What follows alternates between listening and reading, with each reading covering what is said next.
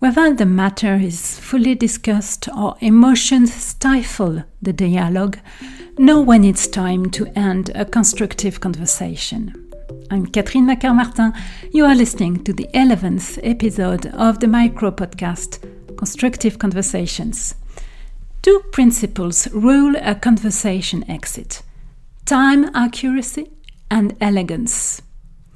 Extending a constructive conversation beyond a limit can cause defensiveness and spoil the new thinking you have skillfully scaffolded. Furthermore, maintaining presence, curiosity, and friendliness during a controversial dialogue has a cognitive cost on both partners. From the start of the conversation, keep in mind that the concentration span shrinks as time passes. You don't need more than 15 to 20 minutes to instill thinking and possibly doubt in your partner's mind. When the time comes, wrap up what has been said, shed light on nuances and unfolded thoughts. Finally, whatever your emotional state, thank your partner for sharing their views.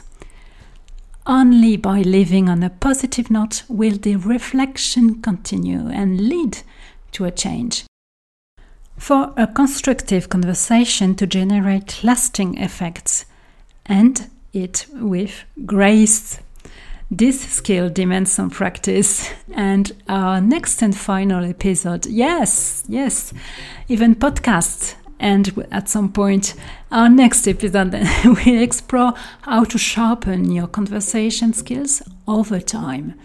Listen to more episodes of Constructive Conversations, follow me here, or click on the link in the comments to visit the dedicated page on Télémain International's site.